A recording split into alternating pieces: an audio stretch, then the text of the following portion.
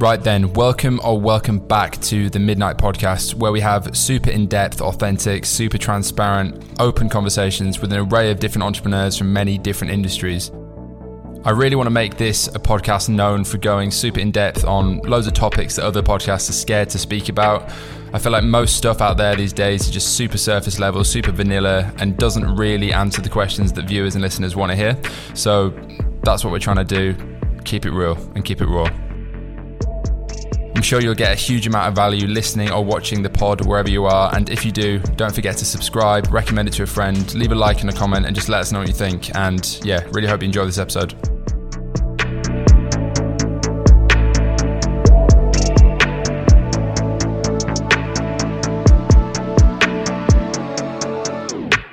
Right then, we're back with episode 21 of the Midnight Pod. I'll let our guest, Suhit, that is how you say it. Suhit. Yeah. Introduce himself in a second. But I was just saying, it's been a month since I actually recorded because I was like 5 weeks ahead. Then Christmas happened. I was in Dubai. Did 3 episodes in Dubai, as you'll have seen by now. And then no one wants to fucking record over Christmas, New Year time. And then back in the game with a very interesting guest. And I guess still rinsing my network because you know Arslan, Adrian, yeah, and a few others as well, as I've seen. Then I started reading about your story, and obviously, like, you were like, let's come on the pod. And then, yeah, I mean, someone left a comment as well, like I was saying before, saying I'm shit at introductions because I don't research my guests, which is kind of true because it's not my full-time thing, but it's also just because I think it's kind of keeps it more authentic, more genuine, which is what I think this pod's all about. If I just get to know the guests like on camera, and Tokyo's here licking the shit out of me. But I guess like we'll dive into a million things, I'm sure. First question, as usual, is just like basically, who the fuck are you? What do you do? What's your background in a nutshell? And then yeah, we can talk about that. So I'm a Suhit Amin. As you can tell, I'm Scottish. First Scottish guest. It's surprising. I'm 20. Grown up in Scotland all my life, and basically I run currently as my main business an influencer marketing company and a talent management company. So it's mostly within the gaming and esports areas because that's my sort of forte. But essentially what we do within the business is we exclusively manage social media influencers, you know, the usual, get them sponsorships, brand deals, negotiations, and then at the same time we have clients who are brands and run their kind of media and marketing plans with influencers at the heart of them. Yeah. And how did you get into that? So basically, you're only 20 now, right? Yeah, I got into this space. It makes me feel really fucking old. I got into this space when I was like 13. It's a very, very cringy story, and I always look back and I'm like, it's mad that how cringy it was just got me to this position. So yeah. I used to be like really, really like into gaming when I was younger. So I was like just playing everything. I was mostly like Minecraft, FIFA, you know, the usual stuff. But when I was like 13, I wanted to become a YouTuber. And me and my mates, we started just doing, you know, classic like gaming content. But I slowly realized, and obviously we all realized I wasn't really going to go anywhere. You know, it's like 13-year-olds playing really shitty laptops, really bad quality, high squeaky voices, no proper strategy behind anything they were doing. So they all got out of the game. But I was just like that one guy who continued doing it. But through that, I discovered the whole sort of business side of YouTube, and I realized I actually was more interested in that. And I quickly realized I'm not going to go anywhere as a creator myself, but I could get into the business side and learn about that. So I learned about, I got a job with just a couple of friends who were starting something. They were like, "Oh, do you want to come, you know, volunteer? We'll just start this and work with us." So basically, it was back then. It was called YouTube Multi-Channel Networks. I remember them. You remember MCNs like Machinima? 2013. I had a music channel. Yeah. Like I was like back in the days where you could comment on other channels to get like subscribers and shit. I got like 5,000 subscribers doing like One Direction covers. It's still actually there if you want to go and search it. You were doing One Direction covers? Yeah. I wanted to be like, I could kind of sing. Yeah. Like I'm better at freestyle rapping now, which I really shouldn't do on this pod, but yeah. I was in like a band and shit, and people say I sang like Niall Horan and that. And right, fair enough. It was an ego boost, but no, short-lived career. But yeah, all those networks and shit. I know it's mad because obviously like that, none of that stuff is relevant at all really today. But I was involved in MCNs, and it was all kind of came through just trying to be a YouTuber and understanding how actually YouTubers would make money, the monetization, advertising within the platform. So that was back when I was like 13, 14. It was, and I was, thinking back, and it's like, what was it? Like, why was I like this one weird kid just like doing this type of stuff back then? But obviously it's paid off now. But yeah, I just kind of developed my experience within the space. It was, again, mostly kind of gaming focused because I was mostly interested in that. So working with gaming creators, MCNs that were focused on gaming. And I started my first business back when I was 15, which was like a YouTube MCN at the time, because that's just what I'd learned. But unfortunately, because I was 15, I had to have like a business partner who was 18, and he fucked me over. And obviously, given that he's was 18, he just basically took the business after like a month. But it was learning experience, not to get into like business with like people you can't fully trust. But yeah, I was just basically working within this gaming, esports, influencers, YouTube space up until around the time when I was 16, and I kind of got my big break in my career. At 16. The 16. Well, the big break from. I've been doing this for like 3 years, basically making absolutely nothing. I think the most I ever made from anything was like 2K when I sold like a YouTube channel. The biggest YouTube channel I ever had was like 37K subscribers. It was like this really bad like animation channel. I would make animations in like Five Nights at Freddy's, that game. And that one actually did it alright. I got like some videos had like 3 mil views and stuff. So but I ended up just not wanting to do it. And I sold that channel for like 2K. But like basically up until then, I really wasn't making very much money. Did you ever think you could go on and be like a proper YouTuber? Nah. Or did you not want to be? I would have loved to be, but I just don't think I was entertaining enough, to be honest, or had the kind of vision to actually become one. I just don't think that I would have been able to capture an audience and actually probably become one. Maybe now with my knowledge of like how the algorithms and everything works, potentially, but back then I don't think I had any hope, because the channel kind of plateaued at sort of 36K. I wasn't really going anywhere, and then I managed to somehow still sell. I sold it for like two grand, and that was like the kind of most I'd ever made at that point. Obviously you're making little bits of money doing little things here and there, but when I was 16, I was just applying for jobs really within the influencer space and gaming space, and I applied for a job at a company called ESL, which is the world's biggest esports company. Sorry, while you were at school? Yeah. Okay, so I was in school whilst doing this. That's what I mean. Again, so I was like, it was basically just the case of go home, get your homework done, and then get on my laptop and just start. Because I was really passionate about it. That was the thing. It was like just really, I don't know, it was really fun. Like, if people who are really interested in football, I was just really interested in the YouTube space. And I don't know, it's weird. And I still, I did a lot of sports and, stuff at school. But this was like my main passion, was just kind of the YouTube space and how I could actually monetize that. It was just really an interesting discovery when I was younger, because I'd always wanted to be a doctor up until when I discovered I can actually do what I enjoy online, and it's potentially I can monetize this and make a career out of it. So then that sort of sparked some sort of entrepreneurialism in me at that point.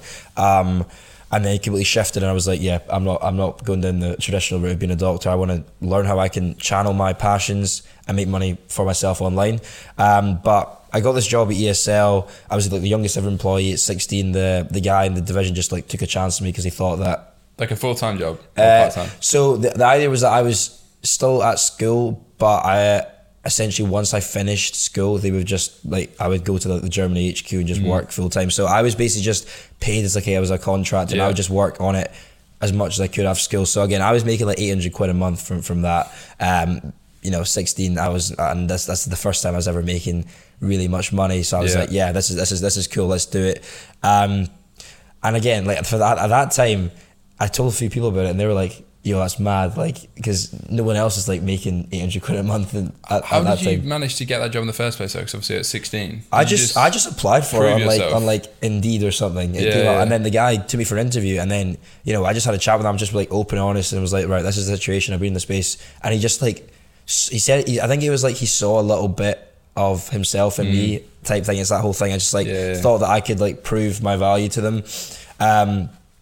I just kind of sold myself on that call, and then I got the job, and I started on like the 1st of January 2018, back when I was 16. So I was working on that, and that was great. I like learned so much about the space, you know, how to work with big brands. Like I was working with like Tommy Hilfiger and stuff like through that job, you know, huge creators, you know, that I would never thought that 16-year-old me would ever have the opportunity to work with. And yeah, I think I learned most of my skills in terms of the influencer marketing world from that role. Entrepreneurialism and like, you know, running a business and doing things like that was probably from my experience since I was 13. But basically I had that job, and I unfortunately, like a month after getting that job is where my life like fucking changed. So I was in 5th year of school. So in Scotland you have like basically primary school and then secondary school, so it's S1 to 6. So I was in 5th year of school, and that's where you do like your hires, and that's the exams that like get you into uni basically. So I was like starting for my hires, had this job, so things were already pretty intense and like trying to manage and balance everything. And then in February I was diagnosed with cancer. So this is like completely changed everything in my life. So the story was kind of weird of how I like found that out. So basically I was diagnosed with a cancer called stage 2A Hodgkin's lymphoma, which is basically like a cancer of the lymphatic system, which is connected to the immune system, but it's like glands and stuff in your neck, so you have like little bumps in your neck. So I was like, I remember the story so vividly. It was like New Year's Eve 2017. I was on my way to like a house party, and you know, I'm sitting, my parents are driving me, and you know, I just like feel this lump in my neck. And I brushed it off as if it was nothing, because when I was 4, I like had a similar one, and they just cut it out, and it was fine. So I was like, okay, this is cool. But throughout like January, there's just more and more just kept forming and like growing and stuff. And I was like, right, this is what, like on the outside? No, they're like just like inside my neck. It's like this, the glands in your neck, but they just kept like growing and like in size, and there's like more and more. So they just like had loads of little bumps in my neck. Yeah, it was just weird. Like enlarged glands. And you know, usually when you get a gland, like if you're ill or something, you know, you get one, but it goes away. These just never went away. So my parents are both doctors, so I was like, right, what's up? That's handy. And my dad was like, right, so you know, got me referred, got checked, and then I had to get like one of the lumps like cut out to like do testing on. And then in February, I think February 23rd, got taken to the Beatson Cancer Hospital in Glasgow, where I'm from, and they diagnosed me, and that was the main pinnacle moment of my life, which kind of like changed everything, you know, the kind of whole path of everything.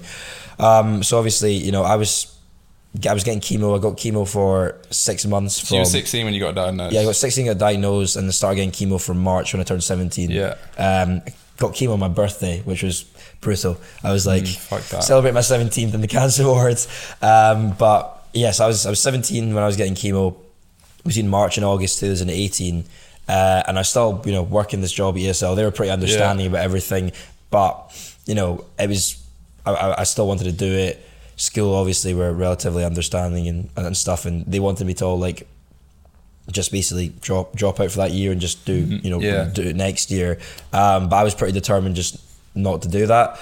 And I think, so you were still going to school as normal? Yeah, still going to school as normal, but obviously I would had to take like a week at a time off, like after chemo. So basically I was getting chemo every 2 weeks. Yeah. So the kind of week after chemo, you're like fucked and you can't really do much. You just like are ill, and there's like a lot of different things. And then kind of after a week, you sort of start feeling a bit normal again. And then obviously at the end of that week, you're, you know, doing another chemo session. So I would go. What are they actually doing chemo? This might sound super ignorant. Yeah, so it was so basically chemo's like there's loads of different types of chemo, but the one I got was called ABVD, and that's just like 4 different like medicines essentially. I don't know if I would call them medicines, but it's basically 4 different liquids. So you get sat, you get a drip. So I had like a drip connected to my vein here. It was left hand basically, and then they just basically pump chemicals up your vein. Yeah. And then that's it. You sit there, they pump chemicals up your veins for however long it takes, and then either obviously if it's, you know, really serious or the different types of cancer, you get kept in the ward. Otherwise, you know, you get to go home. So I was just taken back. But yeah, that was basically, I don't really know what it is, but from my understanding, it's like basically just kills everything inside you, like all your cells and stuff. So it kills obviously all the bad cancer cells, but even, you know, the good stuff. So that's why you're like so bad after it for a bit until the kind of stuff regenerates. Yo fellas, quick one. First bit of promo for the pod. You may or may not have heard, I released a fucking ecom course a few months ago. Basically spent like 6 months making it because I was in between businesses, as you probably know if you follow my shit. I must say, 12 hours long, it's fucking quality content. I was going to drop it at like 1,500 quid with some bullshit guru-y webinar and all that rubbish, but as you know, it's not my main thing. I'm working on a new brand right now, very, very fucking much in the trenches, which is why I think is actually a better course than everything else out there, because it's built on real experience of my brands in the past and my current one. I think it's super, super valuable. If you're interested in e-com, you're already in e-com and you wanted to get into e-com 0 to 1, starting a brand from scratch, then definitely worth investing in. Link is in the bio of this video or podcast, Spotify, Apple Music, wherever the fuck you're listening or watching, and enjoy the rest of the pod. So yeah, I was getting that, and then how I see it is like, you know, a lot of people see it as when you have like a kind of traumatic experience in your life, there's kind of, I see it as like there's kind of two ways you can approach it. Either you let it fuck you, or you take an opportunity out of it. So my mindset really changed after this, and my cancer was really curable, so I had like 85% chance of getting cured anyway, but there's always that little voice in the back of your head that's like, what if I'm that 15%? So is it like super, is it way more rare in young people? I mean, I don't know if you know, but I'm not sure, but I imagine cancer in general probably is way more rare in young people. My one that I had was like not rare, but it wasn't common. It's like uncommon, especially in young people. Although it's kind of weird. I know another guy from my hometown who got the exact same cancer as me like 3 months later. That's so I don't really know. I don't really know how no one really knows how it works. Like I was healthy, like I did a lot of sport. You know, I went to the gym. Not to be honest, I didn't really go to the gym much. I played hockey back then. I was healthy, didn't really drink that much. Never smoked or anything. And it's like, how have I just like all people just somehow got this? But yeah, my cancer, I say, was one that was relatively high chance of getting cured, 85%. But there's that voice in the back of my head. It's like, what if I'm at 15%? What if I'm not gonna be alive? What if I'm gonna be dead in a year, 2 years, 5 years? And ever since I kind of discovered online entrepreneurship, and even just for me in general, I always wanted to like make something of myself, regardless of what field it was in before I like died. It was always like a thing. Is like I want to like leave a kind of like a legacy, make an impact, be successful in some way. So I was like, right, it just drove me. The ambition was, I'm just gonna quit this job. I'm just gonna start my own business and see where it can go and try and be successful in that way. So I left ESL the end of June, and quite quickly, start of July, just started my influencer marketing company. At the time, it was solely talent management, Solderson Media, which I run. And basically, it was quite good because obviously I had all the guys that I was managing over ESL before, and they wanted to stick with me, so they just came through with me to get managed. And then obviously I had connections to a lot of brands through working with ESL, so it all fell into place quite nicely. I didn't really know much about running a business, scaling business at times. So I was just really going with the flow, like, this is something I take my mind off the shit that's happening in my life and something I can get into. So I didn't really know what was going to happen with it, to be honest, but quite quickly things just started scaling. We started getting more creators signed, and within 6 months, did you quit your job before you started it? I quit the job and then just started this very quickly after. That was the kind of idea, was I want to do my own thing. So I quit the job, started this in July, and then within the first 6 months we like turned over 100k, and I was like, that was like the kind of point where I was like, shit, this could actually be something. So I had to bring on like someone to work with me, and then now it's been going for like 3.5 years now that I've been running it for, and now we're like a 7-figure agency, and I'm just kind of focused on, I guess, being a bit more of like a serial entrepreneur just now, starting different things. I know obviously you're working on a lot of different projects as well. I think the kind of natural regression is once you kind of make sort of a business in this space which can generate decent cash, you can start working on other like kind of passion projects. So I'm working on a couple of other things now. We got like a team mostly based up in Scotland, but there's other people different around the world as well. And we now do both talent management and marketing for the brands.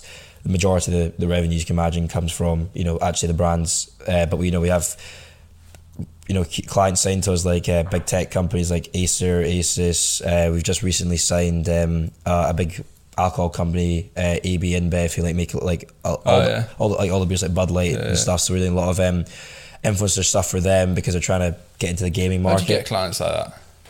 Because I think people watching, and myself included, not been in the agency space, I'm always like, oh, if you start an agency, you fucking go and get some, tiny econ brand and beg them to pay you £200 a month or whatever. Yeah, I mean that's kind of how it started. Like at the start, we were working with like relatively small, but it's obviously now 3.5 years on, we can work with people of this scale. I think for me, I was very lucky in the sense that I was quite quickly able to just bring obviously the talent over from my previous job, and then with the talent that you sign comes the brands, because obviously if a brand is interested in that specific talent, they're going to reach out. And then how we would usually do it at the start was if a brand reached out for one of our exclusive influencers, just to work with them, we would try and obviously make that deal happen, and then try and upsell them to work as an agency client and turn them into that. So at the start, it was all just really cold outreach. LinkedIn was massive for us in our space. It's just LinkedIn was basically where majority of our business came from, was through LinkedIn or inbounds from our exclusive influencers. And then as time's gone along, it's just a lot of the big stuff has come from like referrals of other brands. So if they've or just kind of case studies. So if we've put something out and then other brands just want us to basically replicate what we've done for that brand. So Acer came from them reaching out to one of our exclusive influencers to work with. And then we upsold that, and then now we've been working with them. When you say exclusive influencers, firstly, what does that mean? And secondly, how do you get people to be exclusive to you? Okay, so exclusive influencers are essentially influencers that are signed to you as in a management contract, and you're their sole management, sole manager. Right. So every kind of commercial opportunity runs through you. Yeah. No one else can, and if someone else wants to bring it, it runs through you. So as I say, at the start, it was very much just I was managing these guys at ESL. It was very easy to bring them over because I was obviously providing them some sort of value there. Then they were putting me in touch with different creators who were looking for management, and they were vouching for me. That was a massive thing. But really, it's just building your network in the space. So we've spent, obviously years just trying to get known in the influencer space, network with a lot of the big creators, provide some sort of value up front before obviously trying to sign them. So how we typically do it is that we'll try and work with them non-exclusively. So obviously the good thing is that we have these agency clients, so every time they're winning a campaign, we'll try and get them involved in that campaign, show them essentially what we can do for them when they're not signed to us, and then try and sell them on the idea of, okay, if you were exclusively managed with us, we could be doing XYZ times by 10. Who's the biggest influencer that we've ever that were signed with us or we've ever worked with? Well, I guess both. Ever worked with? I saw some pretty big ones. I was looking on your Instagram. Yeah, we've so I'd say probably just in like the UK space, like Vicstar is one of the biggest guys we work with quite consistently. So some of the Sidemen guys, never been able to get access to KSI, but the rest of them, like I've got on WhatsApp, speak to them and do deals with.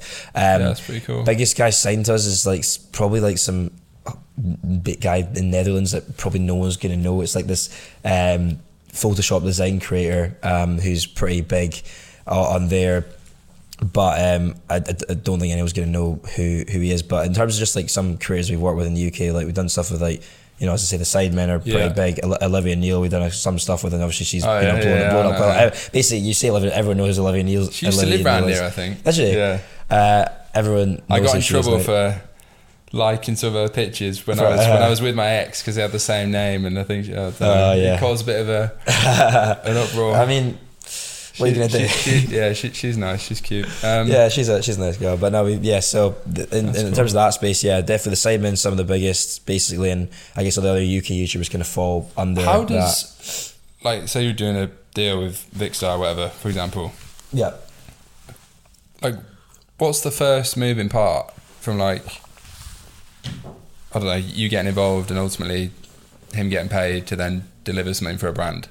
Yeah, so when it's with like Vic, it will usually come from our... And why does he end up working with you, I suppose? Because obviously I would imagine there's loads of agencies. Yeah, so he's not exclusively signed to us. Yeah. But Vic I think only works with like 5 agencies that he like trusts and likes, but he's not like exclusively signed to anyone because Vic is extremely smart. He can handle all that stuff himself. He's a very smart businessman as well, so he doesn't really need a manager because he's got it all sorted. He just wants to have like a kind of selection of preferred companies that he knows will bring him, have clients, will bring him good stuff. So for Vic, or people who are non-exclusive to us, it would mostly come from our client says, okay, we've got this budget, we want to reach this audience, we want to do some sort of campaign, and then us as the agency has to then work out how are we going to deliver this and what creators will deliver this and will fit within the messaging, within the creative. So we would plan that out with the brand, work that out, and then utilize the spend. It starts with an existing brand client. Yeah, it starts with an existing brand client, or even if we're trying to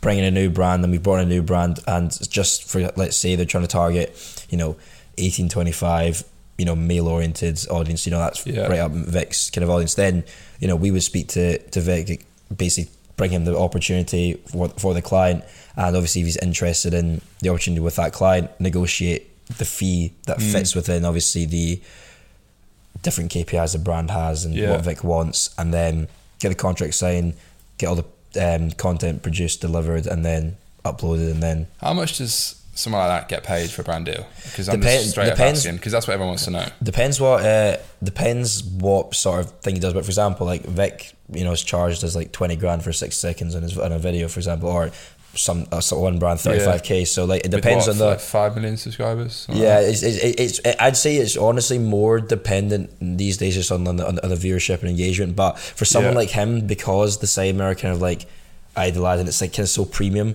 even if like for example his views aren't even like mad anymore, they're pretty like normal for there's creators way smaller than him in terms of followers, subscribers who get way more, but it's just because of like who they are.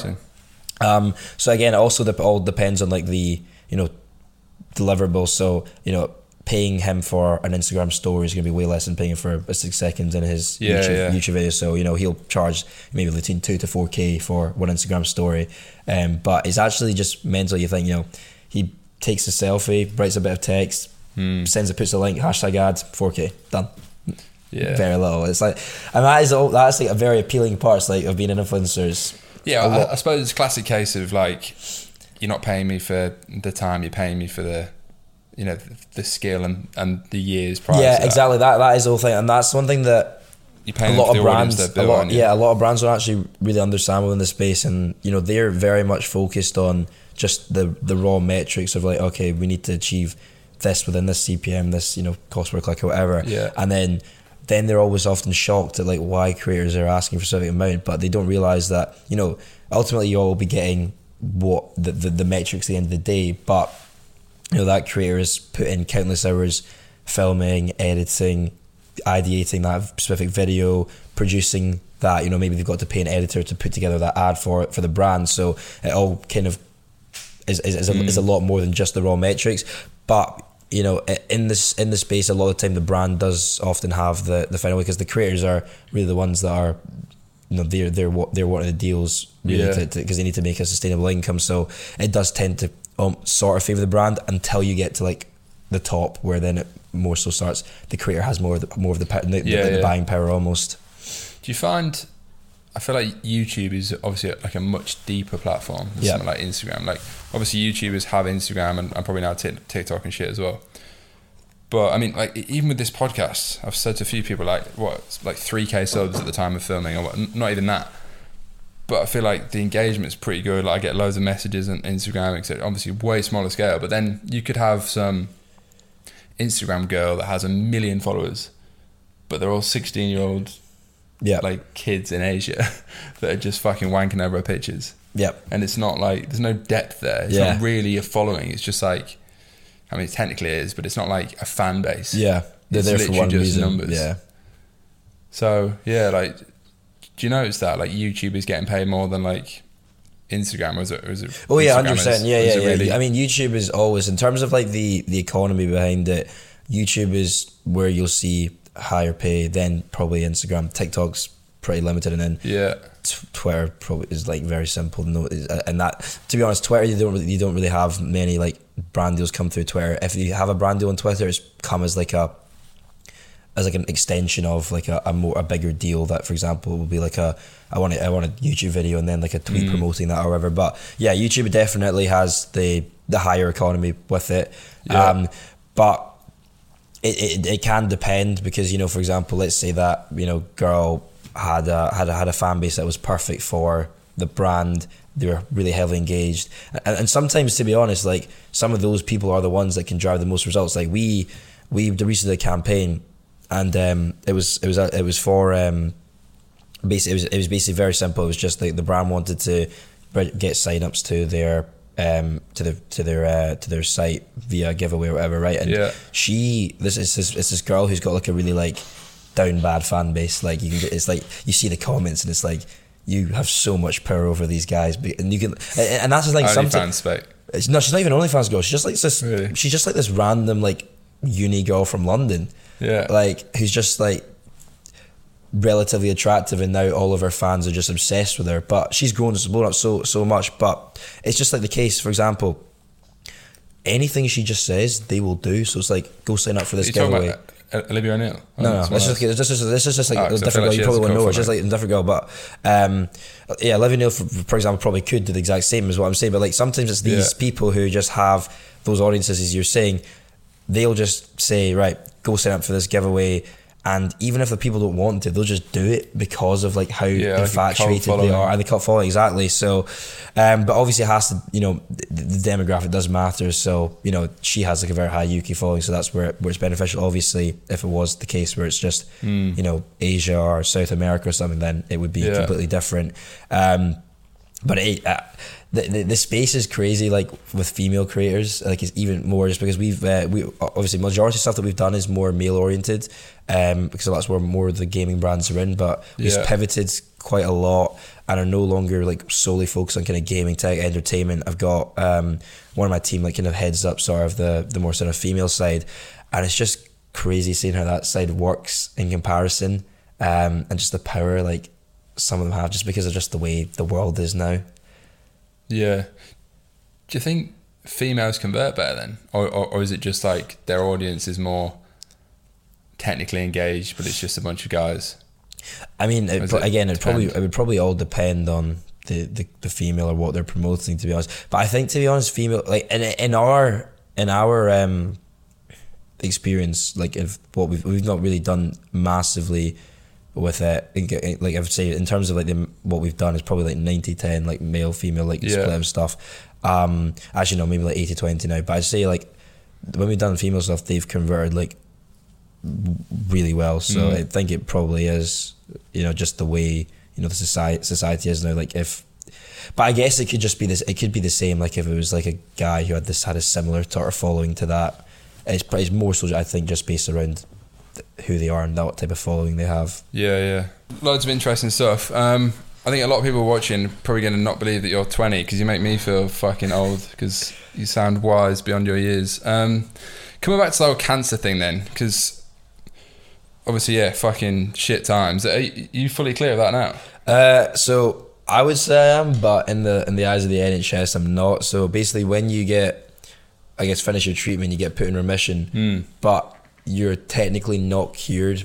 But I technically would say I am. So I'm in remission for 5 years, but I've got I'm coming onto my 4th year now, so I've got like 2 more years of remission, and I still get checked up like every 6 months, or I think it's now 6 months. I have to go to the hospital, get checkups and stuff, but I would say I'm fine. I've had no problems really since. I had a little bit of an issue with like my heart right after treatment, but that was just because of the treatment. That's all fine. But yeah, I'd say I'm clear now. Yeah.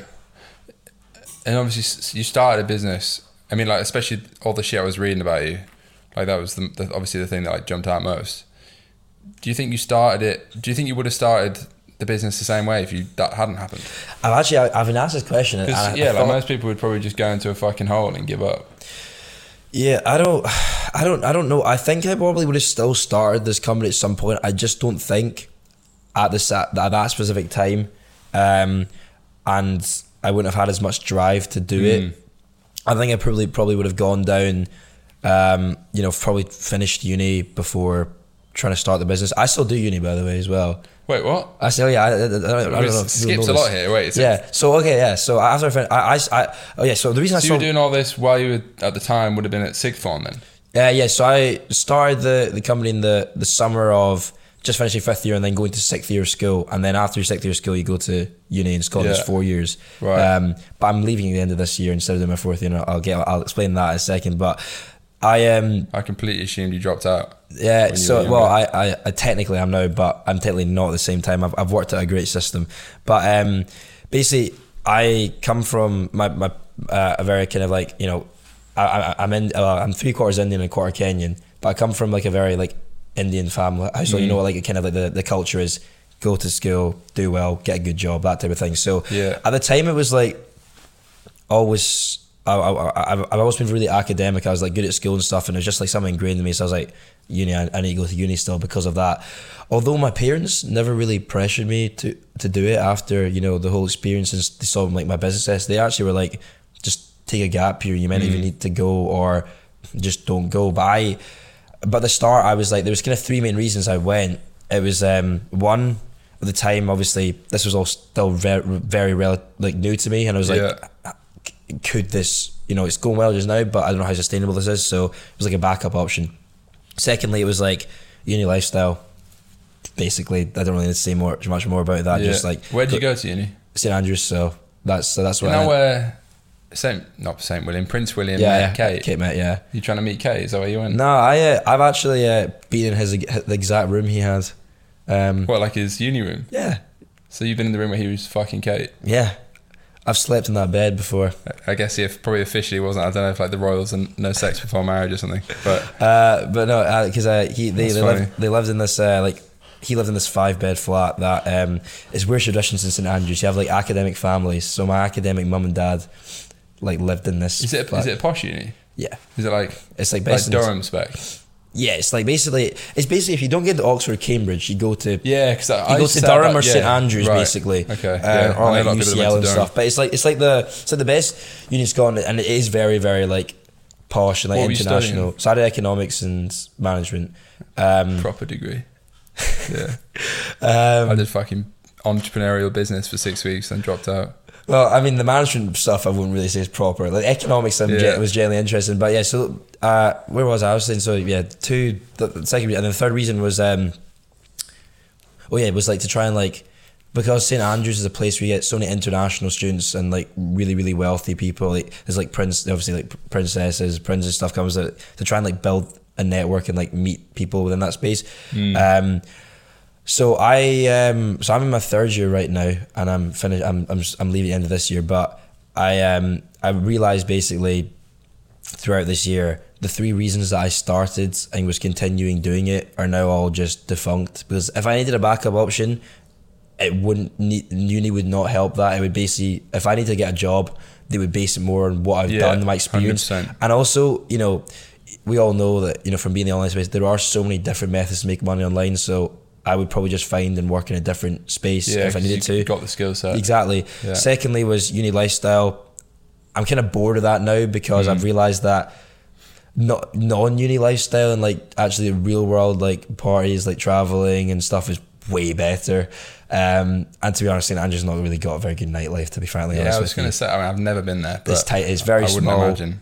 It's not got a great nightlife, but it's got, you know, there are some good stuff. I think good things. And then thirdly was like the networking stuff, and then, you know, that's, you know, simply you make a way better network being an entrepreneur than I would in uni. Like I've met so many interesting people that have, you know, helped me and whatnot. So basically in Scotland you do 4 years, in England you do 3 years, but I found out that you can leave after 3 years and still get a degree. You just don't get honours, and I don't really need honours. But I'm now at the stage where it's like I've got like 3 months left, so there's no. Have you actually been like doing the work yourself, or is there some hack going on it? So in first year, it was literally just the case of it was literally I just got retaught everything I learned in 6th year, so I didn't really have to study or do anything. I just went through it. Second year, obviously when the pandemic and stuff hit, everything went online, which just made it so easy to just do everything with your mates. And I didn't even do very well in second year, to be honest. Just kind of scraped through.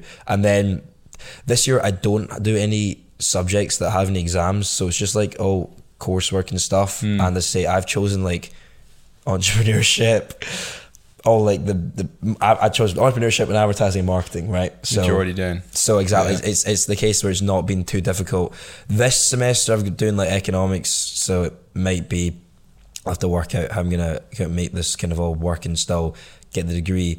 But I was like, I've got 3 months left, so I can either drop out now and waste me being there for 2.5 years and getting nothing, or I just go for the next 3 months, and I don't even ever go. I'm a study online student, so I don't really go. I just do my stuff online, and then just do it for the next 3 months and get the degree. So I was like, and it's free in Scotland anyway. Yeah, I was just about to say that. We don't have to pay, so it's not like I'm wasting any money or whatever. Obviously, there's the opportunity costs and stuff of me being up there, but again, because I'm study online student, I still basically live the life that I would regardless. So I do that. I'm leaving the end of this year. How did we get into this topic? Me still being in uni. I actually don't know. Christ. But yeah, so yeah, that's yeah. I think. Oh no, it was about like if I would have started a business before. Yeah, so I think I would have finished, gone to uni, done it all, maybe even done a master's. Actually, to be fair, probably not. I realized in like first and second year, I just don't like studying and doing like uni work. Yeah, same. And I probably still would have been entrepreneurial. I probably just would have started the business after uni, to be honest with you. So I think it was definitely that experience that just made me start it way quicker. And obviously it was a shit time, but I'm very, very, very thankful for that experience, because I would definitely not be anywhere in the position I was, or have like the mindset, mentality, or be the person I am if it wasn't for that. Yeah. How long was that period? So when you got diagnosed to when it was in what's it called? Yeah, remission. So it was diagnosed in February, put in remission on like September the 9th, 9th of 2018. So like 7-8 months of it basically, and obviously like for a month or two after, I was still having to recover from everything, because chemo like batters your body. Like hair, had to get my hair grown back and stuff. That's 7 months. Were you like actually working on the business? Well, from July to September, yeah, because it was like, if I'm at home lying in bed, my fingers still work. just literally lie on my lap and just get stuff started. And I say it was like really a thing that was like to keep my mind off what was the shit in my life. It was just such a good thing to focus on. Like I would just sometimes forget what was like happening, because I was just so engrossed in trying to make this work. And I just found it so fun, and I was so passionate about it. So yeah, I did it all during that time. And it also just really taught me as well, like how to just work really efficiently, because I was always trying to, I still did my hires, still balanced that, did all my exams, stayed in school, started the business, and then obviously had, obviously this at the same time. Yeah, fucking hell. I think a lot of people watching, well, probably not people watching, but people that talk shit in like the comments. There was some TikTok earlier that I was reading, some cunt commented saying that, because I like TikTok clip from YouTube, and he was saying that I'm like the male Molly May because of that whole Molly May thing. Oh, right, and I was like, mate, just watch a full episode and you won't say that, but obviously you'd just be saying that Molly May thing. Sat in his mum's basement. That Molly May thing I was thinking about is like, she had like the right intention, but she just delivered it in like obviously the wrong way. Yeah, I think it's just like cancel culture, innit? Yeah, it's definitely cancel culture, but I've seen a lot of people like on her side, like, she's 22. She said, I definitely see both sides. I see both sides for sure. Like, I get the message she's trying to say, but obviously, it's the way it delivered. For example, she's the way she's come across is like everyone, regardless if you're on the street or come from a wealthy family, you can do the exact same stuff. Yeah. Obviously, you can't, but she is obviously saying, I think the way she was trying to put it out was that just do something with your time. Ultimately, and anyone can make themselves something. Shush. But yeah, sneezing about. delivered it very wrong, really, and it has a lot of backlash. Yeah, because what I was going to say on that is, like there's fucking people that are just sat at home in like their mum's basement, like wanking and talking shit on the internet, like hypothetically. And then, I mean, not even hypothetically, probably not. Yeah, a lot of them. I mean, yeah, anyone that writes a hate comment is definitely doing that.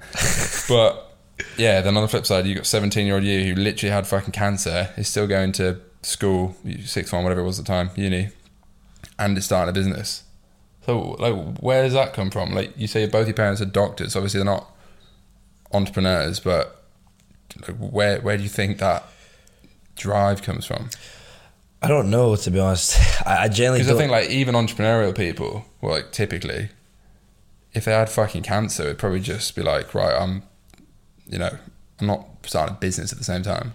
That's pretty extreme. I get like what you David mean. Goggins spec. Yeah, I know. I get what you mean. It was just I've always been quite like interested in like leadership, being outgoing. I've always been quite confident throughout my time, and I think my parents, they raised me very well and like to be quite strong-minded and stuff. And as I say, I was always just very much the type of guy. It was like, I want to be successful no matter what happens. So it was really just when my perspective changed and that all happened, it just amplified what I already wanted to do and just made it more real. And I was like, okay, this situation is real and I've got to do something, otherwise I could die and just, you know, be like some scum and shit and like not have done anything. So I think it just came from like what I already wanted to achieve, and that experience just amplified everything and just made me like really take some serious action at that specific point. And obviously there are times where, you know, you want to stop and quit and everything, but it was just that. Yo fellas, quick one. You may or may not have noticed there's been a bit of merch, so to speak, in recent episodes. We've got two different things. We've got some of the retro style OG Neon Beach posters that I designed like 4 years ago. You may have seen it on my Instagram. And then we've got some of the best selling OG viral style neon signs that basically did start that entire craze about 2 years ago now. So yeah, if you want to add something to your home office, your living room, just anywhere sick basically that you want to add that extra thing to and support the channel, then you can check that out. Link is in the bio, midnight.co/shop. And yeah, just an aesthetic item to complement the process, I suppose. Cheers for watching and enjoy the rest of the pod.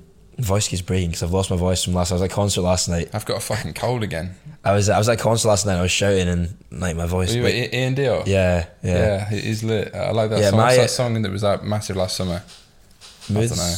I only know like one of his songs, but I saw it on your story. Yeah, so one of our influencers is like a Fortnite YouTuber with like 2.4 million subs. And it was really weird because like last year he like wished him happy birthday on Twitter, and Ian just saw it and DM'd him, was like, yo, George just play Fortnite. So they like became kind of pally. So we just got like went and like got VIP stuff. We never went for any of the VIP stuff because it was like you had to come at 6:30 and we weren't going to go. But it was H and Dino were just chilling in there as well. Oh really? Yeah, H was just chilling on the balcony. It was such a weird vibe. But yeah, it was a good concert. I hadn't been to one in ages, and I don't even listen to him anymore. I started listening to him because I got into this whole like emo rap sad boy trap phase after my first breakup, and that's obviously happens. Fuck. And then like I was like, let's just fuck it, let's go. And I forgot actually I quite like his music. I only listen to like The Weeknd now, to be honest. It's like such a different music taste I have compared to back then. But I forgot he put on a good show. It was a great entertainer. It was a good night. So. Where was it? O2 Islington. Okay, yeah. What's that song called? It's like I fell in love. Oh yeah, it's the same time that you fall apart. Gone Girl. Yeah, Gone Girl. Yeah, banger. Yeah, I just associate that with this holiday, like last summer. Like certain songs remind you of certain places and shit. Yeah, that's cool. You were talking about before when we paused. You're like involved in other shit as well. Then what are you involved in? Yeah, so let's dive into that. Yeah, so I think for me it was. How I was always, when I was like realized I was entrepreneurial, I never actually wanted to do influencer marketing long term. I was like, this is going to be a business that I'm going to probably do for a certain level of time and then go into something that I'm actually more interested in, like Elon Musk type shit, like tech, Silicon Valley, like whatever's kind of big at that specific time. That's kind of what I'm trying to do now, make that transition. Like I think because it's like you can build up skills but it's not really anything groundbreaking, like the marketing, you know, e-com, influencer, paid ad space is like, you can do a good service, can make good money, you know, do things in a different way, but you're not really doing anything mad. So I was always like really interested in tech, artificial intelligence and computing and stuff. So that's like the future plan, but that's like still long term. But I kind of wanted it to be like a bit of like a serial entrepreneur and just start a bunch of shit, build a business that was scalable, sustainable, and I can obviously just invest the cash into other areas. So the first thing that I started working on was getting into like property, and that came out of me being at St Andrews at uni. The housing situation there for students is mental. You have to like start looking for a place in like January for, you know, going back to term in September. So you have to like basically, and it's like a bidding war almost. Like the landlords and the agencies, like it's such a limited supply, but because it's about so many students, and you know, after first year you don't want to end up in halls because you're just one of them, you know, weird guys that stays in halls for again. So you try to get a flat, and we were just struggling to get a flat. But I'd always kind of thought St Andrews was going to be a good place to, you know, buy property, and I started speaking to different people who, you know, do buy to student lets or holiday lets, and they told me basically you want to be investing in places that have kind of like 3 use cases. So tourism, student economy, and then kind of professional let. And St Andrews, Durham, Bath, these kind of places all have that. So bought a property there, and rented student rentals throughout the term, and then through summer, golf is massive in St Andrews, like the home of golf. St Andrews has got 18 golf courses. This summer's the Open, which is like a massive golf. I don't really know much about golf, but I just know it's a massive. It's like I've definitely played the St Andrews course on like Tiger Woods PGA Tour 2007 or something. Yeah, probably have. Yeah, the old course St Andrews, like the infamous one. But I don't really know much about golf. But I just know that the Open is like that's like the big thing of golf. And it's in St Andrews this summer, so. Summer rent prices are crazy. So that was the idea, is to get one up there, see a performance for a bit, and then start investing in different places. So probably in the UK it'd be like, St Andrews, Durham, Bath, but maybe even abroad in kind of developing places that will, be you could buy in cheap, and then over time they will, grow. It's not really, this is just more like kind of like a long-term plan for me, just, buy, hold the property, when did you buy the first one in St Andrews? Last September. The process was fucking because mad, that's man. the first thing that comes to mind with me. Like, I think a lot of people would think, how the fuck do you even buy a house at 19? Because like, firstly, whatever, I assume you got a mortgage, did you? Yeah. But like, how do you even get a mortgage at 19? Yeah, so I tried to buy a place. I didn't buy a place in the end because it would have been the fucking terrible decision. When I was 25 and trying to get a fucking mortgage was ludicrous because I was self-employed. Yeah, so it's it was a fucking was it 19? No, I was 20 at the time, but still doesn't really make a difference. 19, 20.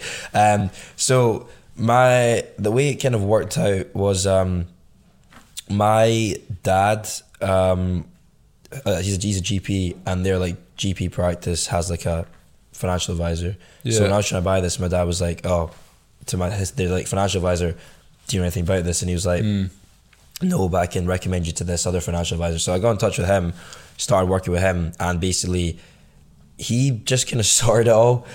I just needed to like, the way it worked was that no one would give me a mortgage except from one company, and that was simply because, obviously, for being self-employed, I technically make 12.5k a year, or whatever. No one's going to give me a mortgage, especially not for a property in St Andrews like that. But this one mortgage company takes your business earnings, and basically because how they see it is, it's like he could technically have that all for himself.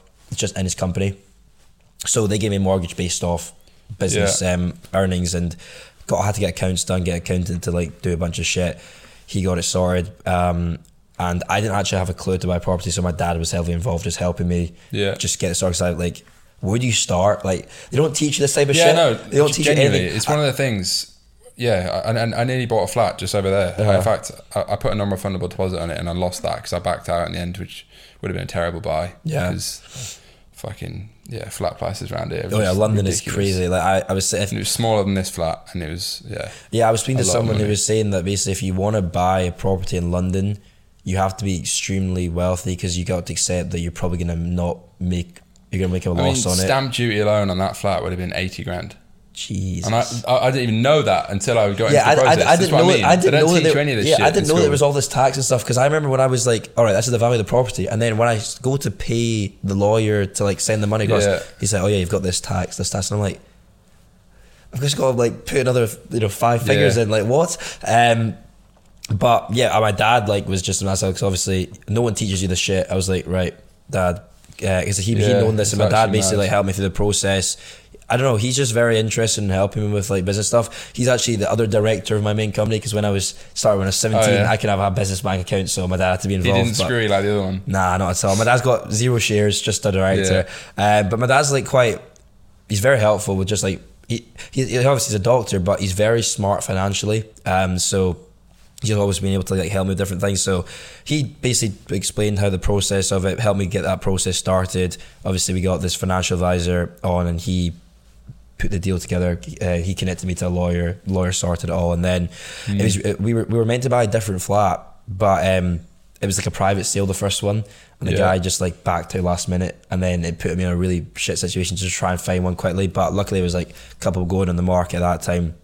Got that, moved in on September the 30th, and then it's a 2-bed. Rent the other room to. Oh, so you actually live there? Yeah, so I live there just now until I leave uni. I'm just gonna stay there. Okay, right. Well, live there's probably an overstatement. I'm never there. I actually feel bad for my family's just alone all the time. I'm there very, very infrequently. Yeah, so I rent the room out to him, one of the other rooms, and then once I leave, he doesn't know I'm leaving yet. I'm going to have that conversation with him. He does now. Well, if he's watching this, I'll send him the podcast. I'll be like, I've got something to tell you. Send him the podcast and you can watch it. Skip to 50, whatever this is. Skip to whatever it is. So I'm going to need to tell him, you got to find a new flatmate, and then obviously rent out to the two of them, and then through summer, when it's not term time, it's just Airbnb, golf lets, and it's just because that's where the big money comes in, because you get like people come from all abroad for the golf. Yeah, Trump will come over and play. I know, exactly. It's crazy because I think the kind of standard weekly rent you can get there in summer for like a 2-bed is like 5 to 7k, right? Jesus Christ, for a little flat, that's mad. But in the open, it's like between 25 and 80k for a week. What? That's not for 2-bed. The 80k one was a 5-bed, but my brother's managing for a week. For that 1 week of the open. Fucking my hell. brother's listed it because my brother's doing it for me, because my brother he's older than me, but he was in the financial space and actually just left his job because he didn't fucking like it. Yeah. And he's looking for another thing, but I was like, well, should you find another job? Just can you handle this for me, because you're smart. You're smart with numbers. So he's been doing it all, and he like listed it up for 28k for that week. Done. Jesus Christ. And it's mental. And then obviously the normal. Who's paying that for a little flat? Like some fucking some rich golfers, man. Rich fucking golfers. Yeah, rich golfers. And it's not even this, like, it's the whole of that's the thing. Every time the open comes, the uni close the uni earlier, so they can make the most of it, because like the cash that you get from that is insane for that 1 week. But obviously, other than that, it's like between 5 to 7k per week. Basically, you can make for rent. So it's a very good space for. Obviously, property prices up there are much higher than generally in Scotland. Like, Scotland is pretty cheap generally, other than St Andrews. But rent prices are good, so it's like a long term game. Although I'm trying to basically get that money because obviously I had to buy it personally because of when you buy flat price, you probably know from that you get like the first buy interest rates being cheaper, so I didn't put it through a company, so it's like all self-employed. So that's the only issue I'm gonna have to work out around like the tax stuff. But ideally, I'm trying to basically this year, like, a goal is to like try and retire my mum, because she fucking hates her job. Hates it. My dad likes being a doctor. My mum hates it now. Is she a GP as well? She's a GP as well. And the issue was, she used to love it. Does she fucking hate it because of COVID? It's not that. It was like the reason she started hating is because there's like a senior partner in the practice, and the old senior partner unfortunately passed away, and my mum was like the next step that up, and she just doesn't really like leadership and like managing stuff, and it's become so stressful for her, and she just like feels she can't leave. So I'm like, right, I'm gonna on her birthday in August, hand her a fucking check, get out of there. But I'm gonna basically try and work out with this like financial advisor how to get this money to her legitimately without having to get taxed through me. So it's like all crazy at the moment with that. But yeah, this is the first one, and I'm hopefully gonna see how it goes. I think I've been speaking to a lot of people in property, and I think there's gonna be like a bit of like a property dip, so hopefully like buy in that sort of dip. So that's the kind of first project, and then working on a couple of other things. Started this like the classic kind of education kind of stuff, and then business. There's another like Scottish entrepreneur who's come through sort of the same traditional Scottish route as me.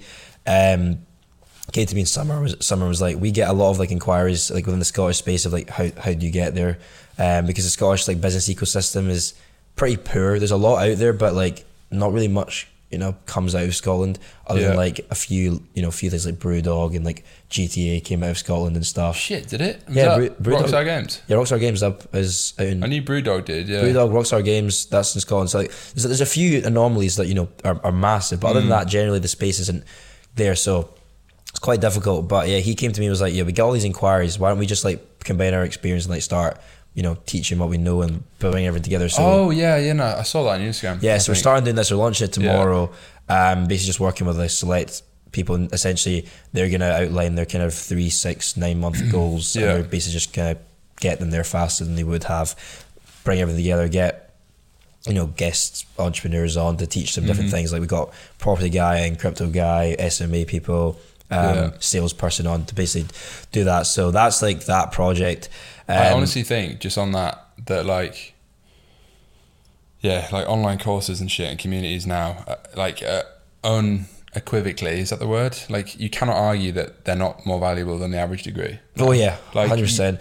And that's why I find it quite funny when obviously because I've got a fucking ecom course which I sell from this now, and I actually had a call with one of the guys that bought it the other day, and like just the act of speaking to someone that doesn't know what you know, because you forget what you've learned. Yeah. Just the act of speaking about it is like, oh, I actually do know what I'm talking about. Yeah. I mean, obviously, but yeah, and it just makes me think back to like, I mean, my experience of uni is only my experience, but Jesus fucking Christ, like unless you want to be,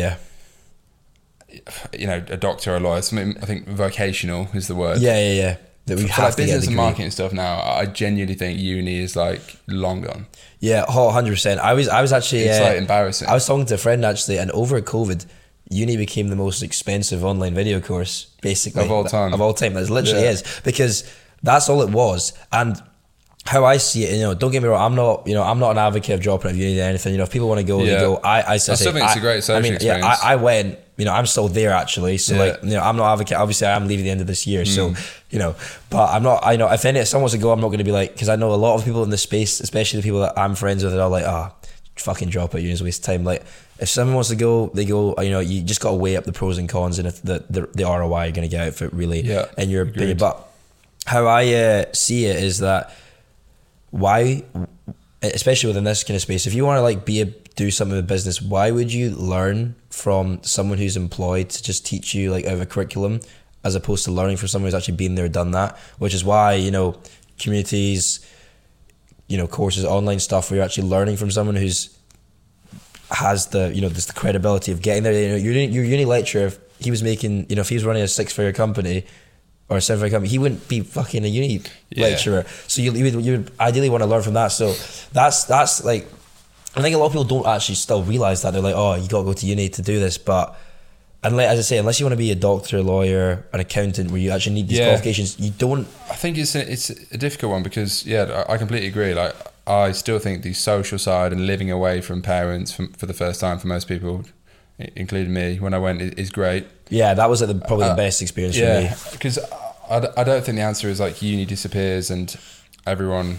I don't know what sits in their fucking mum's basement and does an ecom course. Like I'm not saying that. It's just it feels so archaic and like genuinely really far behind the times now that it's kind of got embarrassing. Like if I was the head of a uni, I'd be a bit worried. Well, maybe I wouldn't because it's so ingrained in society. But to be fair, literally, you can't say it's not borderline scam. Yeah, for a lot of courses now. I think a lot of courses really.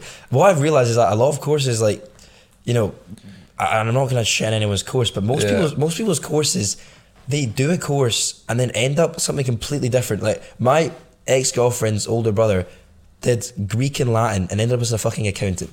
You always end up as like something that is like, financial or whatever. Like most of the courses that people do, they go and it's not even, they're spending, obviously in England, I think it's like 9 or something K a year. 9K, they're like spending 9K a year to like study the subject you're passionate about, and you actually probably really end up there. But they are so behind the times. Like all the stuff that we get taught and then like the management stuff is just like management theory, some of the 1900s. How is that applicable to starting like maybe some of it is still, but in general it isn't really. And my uni principal, she asked to meet me at the start of this year, and she like sat me down and was like, right, how can we like improve like the business side and entrepreneurship and teaching side of like unis? And I was like, right, well, firstly, your entrepreneurship courses just doesn't help at all. You actually need to like actively support people, and because you're not going to become an entrepreneur by like learning it off some guy teaching you out of a thing. You've got to actually implement stuff where they can actively do and try and start businesses, learn all of that. But I think they do realize, but it's just because of probably how difficult it is to change or how it is in society that they're not going to do it. I think most uni students know, like especially at St Andrews, like all these like confessions pages, like the usual shit, and everyone's there just like, we're getting scammed, like because the rent prices there are so high. The uni just like clearly does everything for their profit, like everyone I think is relatively aware of it, but they also still think that's like the only way. Yeah, it's a really interesting one. Because I think, like unis are a lot of them are massive. Well, I think most of them are massive private businesses. Yeah, like I went to Northumbria in Newcastle before I dropped out, and I'm pretty sure that's one of the biggest unis by revenue in the UK. I was reading it's like 400 million a year. Oh shit, yeah. Which is fucking big. Like, so, I mean, I don't know. I don't know if their accounts are public. Maybe they are. They've probably got some offshore shit going on. But yeah, it's someone's getting paid. Yeah, and it isn't the student. No, at all. Knowledge. In most of the cases. No, most of it. I mean, like you think about it, right? And everyone's in on it, including the government. Yeah, which obviously finance all these students. in Scotland, obviously it's free, but like say in England, right, you go for 3 years, pay 9k or 27k, right? You're in debt, right? And actually way more because of accommodation. Let's say you're 50k in debt, you come out uni, and you start in a role that is probably going to pay you between like 18 to 24k average. Yeah. And how much can you actually pay back on your loan of that? Because it's ultimately the system, isn't it? And like, don't get me started on like conspiracies and shit, but it is how it is. Like, as well, yeah. I think the further you get away from that, as you maybe like get older or like get into like entrepreneurial circles and shit, and it's like it's not a fucking joke. Like it literally is the system, and it's the system is how it is for a reason. Yeah, and. Yeah, like it all fucking makes sense when you become a bit more aware of like what's going on. Yeah. But yeah, I don't necessarily have a better suggestion because, like I said, I think shit like, online courses, communities are great, but I'm not necessarily sure that everyone should just leave school at 18, go and get, like a shit job and then do like a course on the side. It's probably better to be at uni, like surrounded by like-minded people potentially. Yeah. But everyone's different. And I guess it also just really fully depends on what everyone's interested in. Like, a lot of people, we're probably very different. We are, there are select people who want to be their own boss, have their own lifestyle, but other people just are like, want to do something within a company. So it doesn't really make sense to, just do a course or whatever. But at the same time, that's completely fine. But the uni system still, we need to like catch up to adapt to actually help these people more and teach them more, prepare them better for what they're at their role. Because like you go to uni, you get your degree, right? And I just noticed because my brother did it. He did economics, and he still had to spend like 1 to 2 more years like training to actually learn how to do his job. So like you still like have to do all this learning after, but there's a load of stuff that can be changed and done. But yeah, really, that's what we're trying to do is help people who have some sort of idea, aspiring, give them the skill set and the tools that they need to get to where they are, connect them to the people that are important within their industry to go through. So got a wide mix of people in it. Got people who obviously come through to like learn about influencer marketing. For me, got like he runs a product-based business, so product stuff, and it's like we initially tailored it at like Scotland, but we've got like a South African guy in there, like a guy from Jordan. Like it's quite interesting. But yeah, we're building this up, seeing what value we can provide to like this first group of people, and then once we can do that, get the testimonials, and obviously as you upsell and this kind of standard stuff. But it's not really one for me, which is like it can probably these type of ones, courses and communities and stuff. They can generate a good amount, but I think for us too, it's more just we had all this people coming to us, and it was like, this is the easiest way to actually help them and provide that value. Then responding to everyone individually, if they're seriously, and the thing we like to them is like, don't join us unless you're like seriously want to take action, because people always sometimes as well blame the education courses or whatever they're doing for no results, but it's like if you just don't actually take any action or do what they've taught you within that, then you can't. You're not going to get anywhere from it. But that's like a kind of project we're starting at the moment, and then I'm starting a couple of other things. There's like 2 sort of more secret ones. One I can talk about a little bit. The other one I can't really say anything about. But I'm starting that with like 2 guys who are like in the music scene within.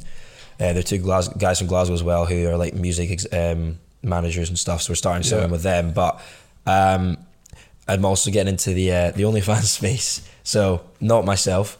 Unfortunately, honestly, if I could, I think I would. Legit. I was saying to someone, like, if I had the facilities, if I was a hot girl, make some good money off OnlyFans, slap that into good investments, and I'm set. I'd love to get the OnlyFans founder on this pod.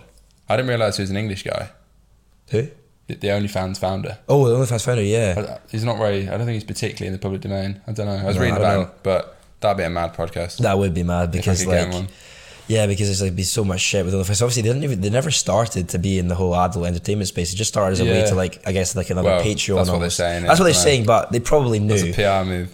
Yeah, but then obviously they did the whole thing where they like said they're going to ban adult content, and then they just completely revoked it. That was 100% a PR stunt. Oh, yeah, 100% PR stunt, and then they like went back on it because the outcry and stuff. Yeah, getting into that space because obviously they're influence management, so the kind of next in other areas is obviously OnlyFans management. So kind of working an OnlyFans management company with a couple of people. I don't really say too much about it or how I got in that space or why, because that will just give away the other people involved.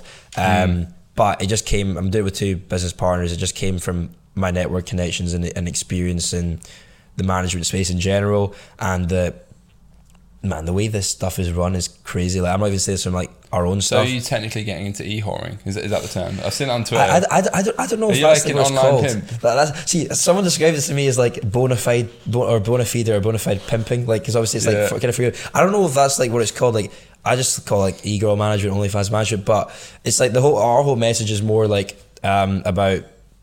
Because the thing with the two people I'm starting with is like they're like really big on the fact that it's really stigmatized the space. And more in two ways. One from, obviously the girls get a lot of shit from it. If you're they just get called like, different stuff, and it may not necessarily be that, it's just another revenue stream. But the space is very stigmatized, and also, if a girl or a guy even is like really, really is already wanting to do it, then it's the case that they'll take it's like an influencer. They'll work with a company to take that forward and diversify everything, because OnlyFans is only one part of it. You need to actually diversify it across other strands of content, and the most successful OnlyFans creators are the ones that have a big influence across all the other platforms. But there's like a load of stuff that goes on in the back end, because I know another OnlyFans, there's a big OnlyFans management company in the UK, and they've got like mental health staff on to, like, because obviously there's a lot of mental health stuff that comes from it. There's like a whole team that like run the stuff in the back end. So like, I mean, I don't know if you'll know, but like one of the big part of the way that OnlyFans go make a lot of money is like the upselling within the chat. Yeah. So getting asked for like guys will like ask for their stuff, and then they just like, okay, give me like $5,000 and I'll do that. So, but it's like it's never the girls actually talking. It's like they've got like a whole team behind who actually do the messaging and stuff. What services like the agency do only management companies? Right? Yeah. I'm not. I wouldn't. We've not launched ours yet. Ours launched in the start of this year. What would they? So again, they do all this kind of stuff that a traditional talent management would do. So obviously, like kind of other commercial opportunities. But the thing that they do the main things are like kind of content diversification and strategy. So helping the girls start on like YouTube, Twitter, Instagram. So they'll manage, do all the copy for like tweets, Reddit, do all the Instagram stuff. Basically film all the YouTube, edit all the YouTube stuff. Basically do that. Essentially, almost like a lot of them just basically tell the girls, right, this is what you need to film, record today, do that, like send just it. productizing their personal brand almost. A lot. Some of the biggest companies are really just that. They have the whole system of the team set up in place where they're like, okay, you do this today, and then the team run everything in the back end. So they'll handle everything, like uploading of the content, uploading of everything across their social media, helping them get into different platforms, doing all like the chat for the girls. So like obviously, when, as I was saying, the chat stuff is always run by like a team in the back end who are actually talking to the people who are buying, and just do the marketing as well. As I say, across Reddit's a massive one for this space in particular, but it's like a full service thing. They have like they've got like a dedicated manager, account manager, people on the sales side, strategy. Sales. It's like it sounds funny in that context. Exactly. That's what they call it. I know the OnlyFans, the other OnlyFans manager company, and they've got they they're called sales manager, but obviously their whole job is just upselling these guys to pay more, and they've got like the marketing team, which is just writing horny tweets or writing horny shit on Reddit, and that's like, but they're obviously called like like official titles, but it's like a full like service operation, whereas the creator gets basically said, right, you need to create this today, this is the strategy we're going to go for. They do it, and the whole back everything is taken care of, and then the management company will take like certain percentage. Yeah, so I was going to say, like, what sort of percentage would they take? So the one company that I know, like the biggest one's like 50%. They take 50, yeah, because it's like they run everything. But standards is probably like, I imagine, like 30, because it's like in the influencer management space, it's like kind of 10 to 30, but OnlyFans space is going to be slightly more because it's like a full service thing, because you're actually creating everything for the girls. But as I say, some are 50. I know some in America where it's like the management's got like 80% of it. That's mad. But that's like when it gets like proper kind of like, that's where it's like you're like you're like pimping type shit. Yeah. Obviously, if it's kind of more fair, but our whole thing is just about kind of trying to destigmatize it, standing with the creators. If they want to do it, we will support them to get to that level, and obviously we'll, you know, they'll benefit as well. Yeah. But that's another venture that I'm getting involved in at the moment. Just trying to do a lot of different things that have high growth potential. Why would you not just, like, playing devil's advocate, just like focus on one thing? Because obviously you mentioned like long term you want to do like Elon Musk shit, obviously plenty of time for that, but like why like spread yourself into so many things right now? Well, I think do you think they all have like synergy between each other and it makes sense? I mean, I think obviously the two influencer and the OnlyFans management company will have synergy with each other for sure, because that's how I obviously got into the OnlyFans space, was through managing creators and stuff. Yeah, obviously the course and online the education stuff is just more come from my business partner bringing it to me, and we just thought this is quite a good time for us to do it. Property stuff was more just because I'm interested in it, but I think it's the case where I've got the agency to a stage, not completely, but a stage where obviously it can run itself and stability and automated stuff. So now I'm just focusing and I'm wanting to do stuff I'm more interested, because I feel like I am actually at a stage where there was a period of time, like in December, I was like kind of bored of doing this. I've been doing it for so long. I like, obviously this agency has been running for 3.5 years, but I have been in the space since I was 13. I have been doing it for like 7 years. You know, however much, you know, I would really call technically being in the space at 13, like, but I have technically been doing some of the stuff for like 7 years. So I was kind of like, I want to just start other stuff, just from like more of a, I'm going to go insane if I just keep doing the same thing. Obviously, you know, we can add more, you know, unique stuff to the agency and things like that. But I just always like to just keep moving and doing new things. So I just thought now was quite a good time. And obviously, as I say, the agency is, you know, making good money and stuff. There's a team running different things. I'm still heavily involved, but that's more just so from the fact that I was really so passionate about this space. Yeah. But obviously I like to travel a lot now, so it's now a lot more the team pick up a lot, and then it's also just good as well that I can invest a lot of the cash that is made from the business into other areas, you know, tax and everything like that. So yeah, building that whole ecosystem. Yeah, exactly. And I say I've always just like wanted to be a bit of a serial entrepreneur, so there's not really any reason that for it starting right now. It's just because I always things like, have fallen into place. I know right it's now. people, like some people I know have always done like one thing, and then I've dabbled in a lot of different things, but specifically in ecom. But then, you know, come across people, I hear about people where it seems like they do fucking 50 different things, and then it just works for them. And I suppose you have to find what I guess works for you, but also what you fucking like doing as well. Yeah, for sure. I guess there is always going to be like that opportunity cost of, you know, if I solely spent all my waking hours on the agency and fully focused, that could have obviously been way bigger than it is. But it's also like, I'm happy with what it's doing, and I'm obviously still, you know, this year we've got a lot of big plans for growth anyway with it.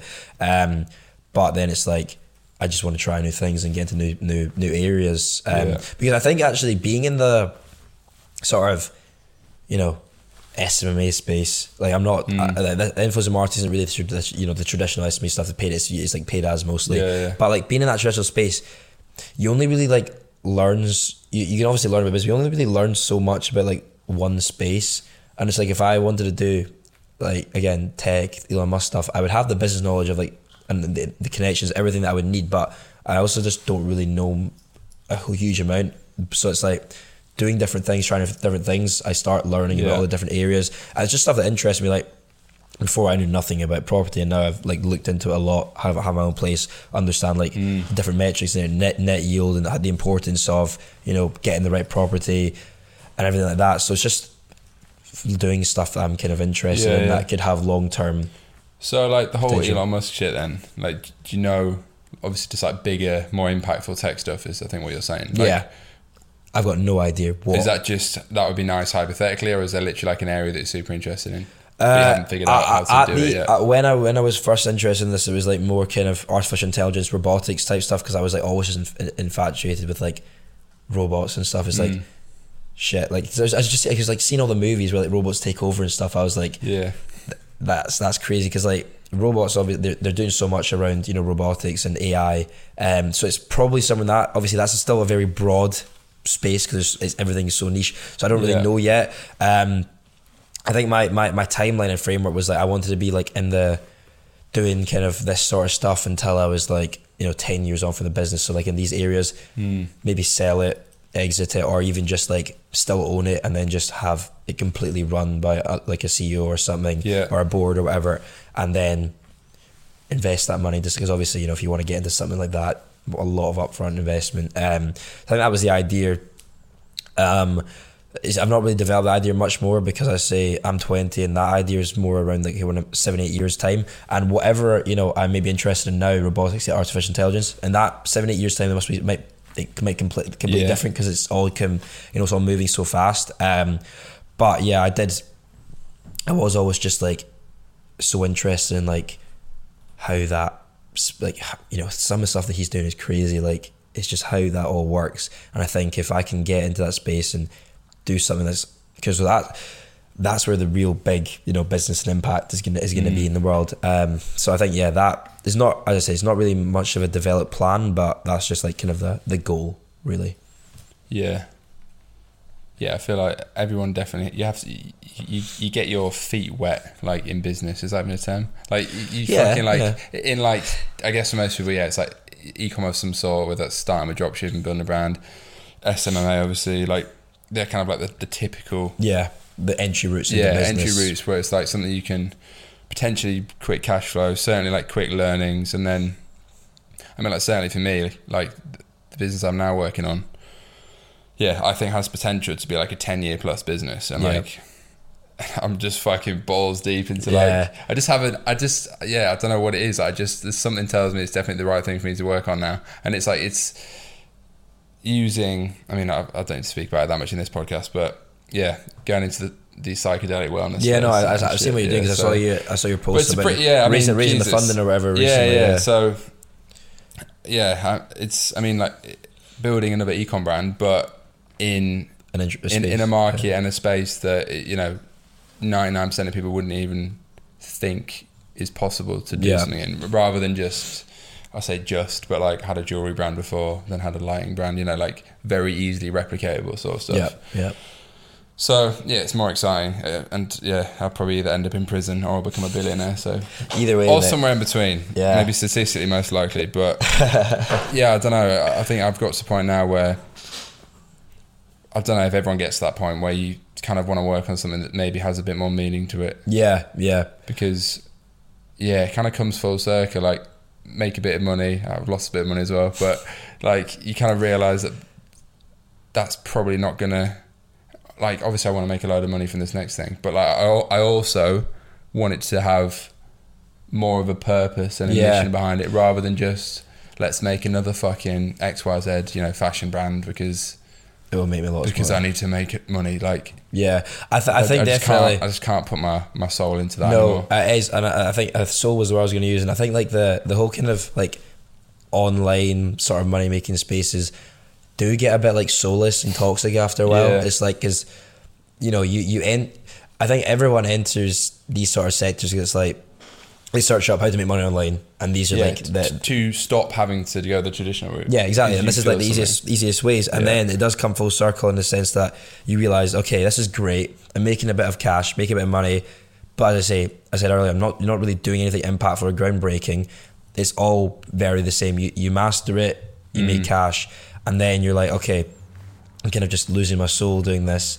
What can I do and apply my knowledge to something that could be more impactful, and then also at the same time more impactful but much longer term. So that's why it's always like building up a good cash flow, cash cow business, and then starting something of interest. So Yeah, I think just being self-aware as well, innit? Like, what do you actually want to do? Because a lot of people probably just be happy making a bit of money than getting out of the game. Some people probably don't even want to be in the game in the first place. They just feel like they should because everyone talks about NFTs these days. Yeah. And that's like the new entrepreneurship thing. And then some people, like fucking Elon Musk, who actually go and do like, I mean, I say some people, like 0.00001% of people. But yeah, there's so much you can do. It's mad. But yeah, fuck, it's kind of deep. Like, what's the next over the next 6 to 7 years then before you get into robotics and all that shit? Because you've obviously done fucking loads for your age, particularly already. Yeah, I've not got like that far planned yet, to be honest. But I think in terms of life, so once I finish uni, the end of this year, mad. Yeah, I'm gonna. I haven't dropped out yet. Yeah, I know. Well, once I drop it of uni this year, because it's ticked. Is it? I don't want to say I'm dropping it. I don't know, but you're finishing it. I'm finishing it just a year early. I'm gonna literally pack up my shit, put it all back in my family home, and then just travel. I want to be a nomad for a bit. It's like something that just appeals to me because it's the thing, and I realized like over the last couple of years that when I was younger, you know, my parents like to travel, they take me across the world, different places, and I was like, didn't appreciate it. I was so ungrateful. I was like, I just didn't really enjoy going abroad or with them. And then, you know, the pandemic hit, and then I moved to London last summer for the summer, and obviously it's just London, but like Glasgow to London was such a massive change, and it felt like a new country. And then I started traveling with like friends and then entrepreneurship, and I was like, this is fucking great. I really enjoy this. You know, it's like seeing new people, meeting, you know, different cultures. Because Scotland is, you know, in the UK is great, but everything else to me just looks so much better. And every time I go somewhere new, I'm like, I love this place even more. So I went to like 5-6 places in like this latter half of last year.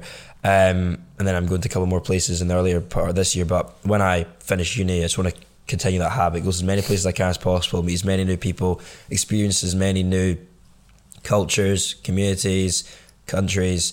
So I plan to like travel for like just a year or two, be a nomad. I don't know, it just depends on when I decide I'm done with it. But you know, maybe like live like month to month in a different place. I don't know, I'm not fully worked out. I've mapped out like the different places I want to go, but not the lengths of time. Where do you want to go? So I want to see basically, I went to Norway back in November, and I fucking fell in love with Scandinavia. Cause I've only been to Sweden and Scandinavia. It was cool. Norway was just beautiful. It was like this perfect place. So I want to go to all of Scandinavia, see what I like the best. They're the classic, like in a nomad place like Bali, Thailand. Bali, Tokyo, I want to go to. It's called Tokyo because I went there 3 times. Really? I want Tokyo looks amazing. Yeah, I want to go to like different parts of Africa, like South Africa, Cape Town, obviously like a big one for like kind of our space. Madagascar appealed to me. Different parts of America, like LA, you know, all that. Yeah. Eastern Europe as well, because I've like only been in Western Europe, never really seen what Eastern Europe's like. Cool. I think I went to Budapest. Is that Eastern Europe? Yeah. I think on the verge. Yeah, I think it counts. I don't think I've been like proper Eastern Europe, like Poland and shit. Yeah, I've not like been to any. It's like I've only really been to. I want to see what it's like, because it's like everyone talks about like Western Europe, Eastern Europe. I don't really know what Eastern Europe's like. So there as well. Monaco's a big one because obviously that's just like the playground of the rich. Basically, I just want to see how they're living. It's mad. Go see Philip Green as you. But yeah, and the idea is like I want to find where I really like and want to settle down and then go there. But obviously there's going to be multiple like reasons as to why to move there, that, you know, if I like the place, but obviously like if it doesn't make sense for career, business and all that, then you know, it might be the move. But find where I like, settle down there. Obviously would still travel, you know, bits, and you know, obviously you have to for business, but that's the idea over the next, you know, 1-2 years. Not really have a base, obviously. Well, the home base would be my family home in Glasgow. And then just kind of live that digital entrepreneur nomad life, scale the businesses. From there, see where the different projects go, and then 6-7 years. I've not really thought further than 2 years at this point, to be honest. I don't think you need to. Shit, like just look at the last 2 years. This time 2 years ago, no one knew about COVID, right? Yeah. How mad is that? I feel like you can set yourself like a 1, 3, 5, 10 year long term plan, but it never actually. It will always change. It always changes. Like it's good because it's like set yourself a vision you want to get to, and you have something to work towards. But it always changes. Like when I started out stuff when I was 13. 7 years on, I never thought it'd be the same place. I never planned for this when I to be. Yeah. I never thought 20 years old, I want to be at this place. Yeah, 100%. But next year is really just travel, live the life as like a young guy, like 20s and stuff, and then settle in a country. Not really like settle down, but it's like settle in a country, and then still be because I'm in my 20s. I'm so young. Just see the world, do things, build the businesses, and then hopefully in that time discover and maybe look more into what I want to be like my more impactful long-term business, and then figure out how to make robots. Figure out how to do that, exactly. Figure out how much money I'm going to need, who I need to speak to, and how I'm going to do a lot of fucking money. Yeah, probably. Yeah. No, that's cool. All right, final question. Pretty much bang on 90 minutes, which I'm getting good at this. I've started asking everyone this. It's so cheesy, but I guess for you, like, if you could give advice to your 13-year-old self when you got started, I guess, what would it be? Just in everything in life, business life, whatever. I guess however you want to put it. I think there was two things, because someone actually asked me this on Twitter the other day, so I kind of know. They literally asked me, I had to think about it. I was like, I actually know them now. I gave him 3 and I forgot the third one. Build your network. It's like I've realized that actually my network has been the most important thing, because that's got me in all the big opportunities I've had has just been from knowing the correct people, building that network, and that's something that just comes. You need to just meet as many interested people that you want to be like. And that can open up so many doors. So build your network as early as possible, because everything within an influencer space as well, network is everything. Who you know is so important. Just take action sooner and start stuff. Don't be worried about anything, because this is something I always say to like younger people who are interested in it, because I've done a lot of talks to younger people because of my story. And I think the message I always leave them is that don't let an experience in life, like what happened to me, be the reason you take action or do something you want to do. Just do it. So that kind of thing, like follow those dreams and ambitions, I think are the two main things. And also I think as well, something I learned becoming an entrepreneur and stuff is like, don't really care about other people's opinions, to the extent you have to. And when you're younger, especially with the whole everything just like social and school and stuff, everyone's always so how am I going to look in this scenario? It's like you actually, that is such a big thing for people. But I did realize that like life becomes so much better when you just don't give a fuck about what you want to do, true. And just focus on that. Like I have people like say stuff to me and different things, and it's just like, in past to it, I would have been like, oh, I'm so sorry, taking it down. And it's like, I don't care. I just don't give a fuck. So I think that's very important, especially like, because you need that in the entrepreneurship game, or just in life in general, because if you want to succeed in anything, you just got to do your own thing and not worry about what other people are saying. So yeah, those are the 3 things, I guess. No, that's cool. All right, on that note, it's been an interesting one. We probably could have gone on for 3 hours, especially if we were drinking red wine like normal, but it's a dry January attempt for all the episodes. We'll starting again from today. Yeah, no, exactly. But yeah, we'll wrap it up there. Great to chat. Hope you enjoyed the episode as usual. If you did, fucking subscribe, get those numbers up, recommend it to a friend if you're enjoying. Plenty more episodes coming. I said publicly we'd get to 50k subs by the end of the year, which I feel like on a channel like this, in this niche, would be pretty fucking impressive. Yeah. But I stand by that, so. Would you start, sorry, I just asked the question. Would you start monetizing the podcast if it became bigger? Well, I already have. Oh, really? I sell the course off it. I mean, other than that, like doing like brand deals and stuff during it. I'm going to sponsor it with my own brand coming soon, for sure. But yeah, I think there's actually ads running on this right now. All right. That was like 200 quid in AdSense revenue last month. All right, fair enough. But I mean, like the brand, because one thing within the podcast space now is that they're actually some of the most demanded channels for like brands. It's so deep. Yeah, and because As a platform. because deep in the platform, and like in typical ads, like people just skip over that 60 seconds. But in Yeah. podcasts, people like don't mind, like actually So listen and fucking sit and true. watch the ad reads. So some of these podcasts have like 4 or 5 ads throughout the whole 1.5 hours, Yeah, yeah. and it's just like if they're charging, you know, however much that they can for that, like 100. Yeah, that no, 100 I it's definitely will, because such a good monetization I'll opportunity. monetize it if and where necessary to make the pod better, because like I already need someone to help me with this shit. So like, you know, Yeah. hiring people fucking costs money, blah blah. Yeah. But, so yeah, I will. But yeah, I suppose to get to that level we need more subs and Exactly. more content. And Get yeah. subbed. Subscribe, and we'll catch you in the next one. Cheers for watching. Peace.